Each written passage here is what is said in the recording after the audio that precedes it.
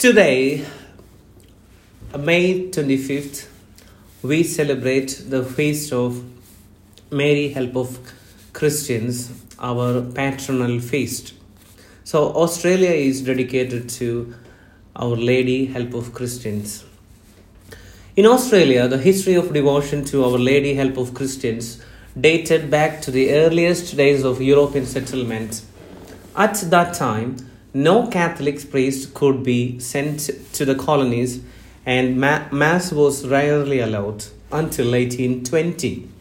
During this time of spiritual hardships for Catholics, it was reciting the Rosary that kept the Catholic faith alive. Australia was the first country to name Our Lady, Help of Christians, as its national patroness in 1844. So I would like to say three things about Mother Mary that Pope Francis said. Firstly, Pope said that Mary helps her children to grow well. She teaches them not to yield to laziness.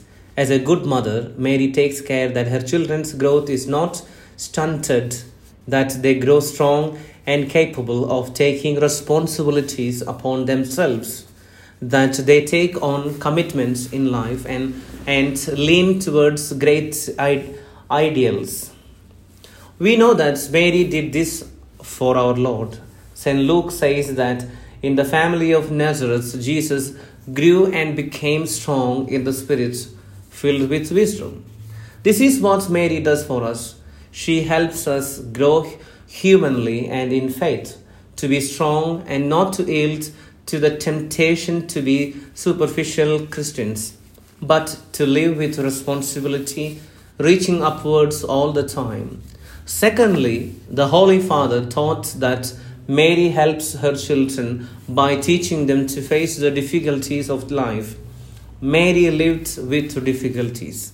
Her unexpected pregnancy, the birth of Jesus when there was no room in the inn, the flight into Egypt, the passion and death of her son before her very eyes. Our Blessed Mother helps her children to look at the problems of life with realism, not to be lost in them, but to tackle them with courage and faith, not to be weak, but to know how to overcome them. Mary is close to us, so that we won't lose courage before the adversities of life and before our own weakness, before our sins. She gives us strength and points us always to the path of her Son. Thirdly, Mary, like a good mother, helps us take important decisions with freedom. This freedom is not allowing ourselves to be dominated by our passions or only doing what we like, but rather is a freedom to make good choices.